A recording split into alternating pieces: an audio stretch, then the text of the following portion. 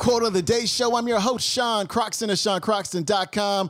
You know, I like to have our more spiritual talks on Thursday. And it doesn't really get more spiritual than Marianne Williamson. And today, Marianne is going to talk about a couple things that are super important.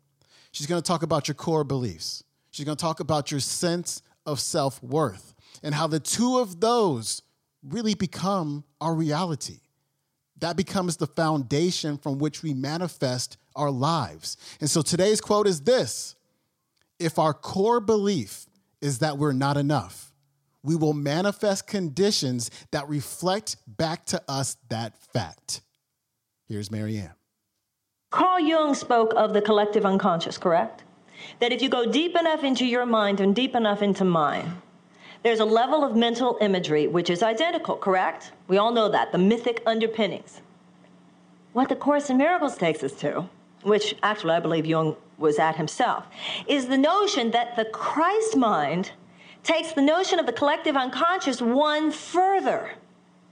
Not only that there is a level of mental imagery within you which is identical to the mental imagery within me, but more than that, the mental imagery within you not only is identical, but that the mind within your deepest self is the same mind as the deepest self within me. Much like the spokes of a wheel. If you identify the spokes with their position on the wheel, it looks like, wow, there are a lot of different spokes here. But if you identify with the spoke with the place where it begins, we all begin at the same place. So if we are perceiving each other according to our physical senses, outer manifestation, physical reality, then first of all, there are many, many of us here.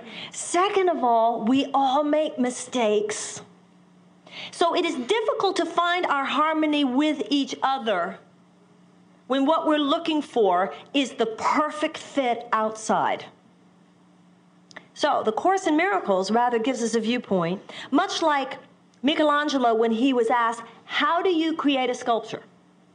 Michelangelo said, well, I don't know if he said, well, he said the marble as I see it, the rough marble that I receive already has within it the statue as God created it. God created the David.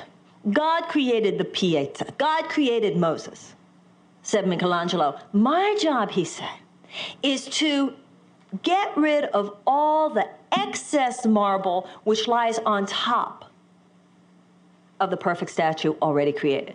Now, apply this in two realms. First of all, us as individuals. The true self is not something we have to create. The true self is not something we're supposed to make up because we think that that's what will make it in the world. Because by definition, in doing so, there are two problems there. By definition, you're fraudulent because you're trying to make yourself rather than an authentic blossoming from deep within you. And second of all, the very fact that you think you need to do that means that your core belief is that you're not good enough.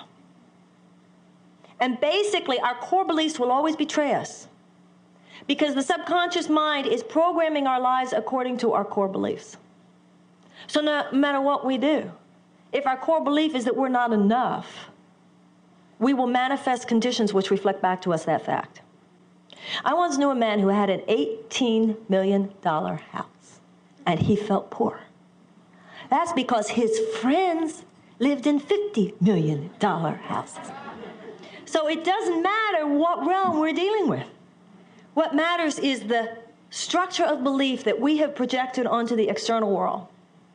So that you can have all the riches in the world, what make one person feel like a king could make another person feel like a pauper, because what feeds us is in the realm of our beliefs about ourselves and not external manifestation.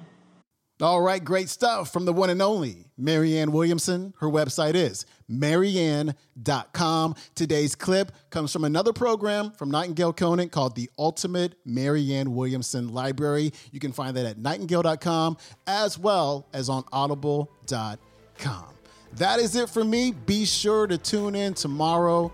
Bring a paper and pen and be ready to do a little work. I'll see you tomorrow. Peace.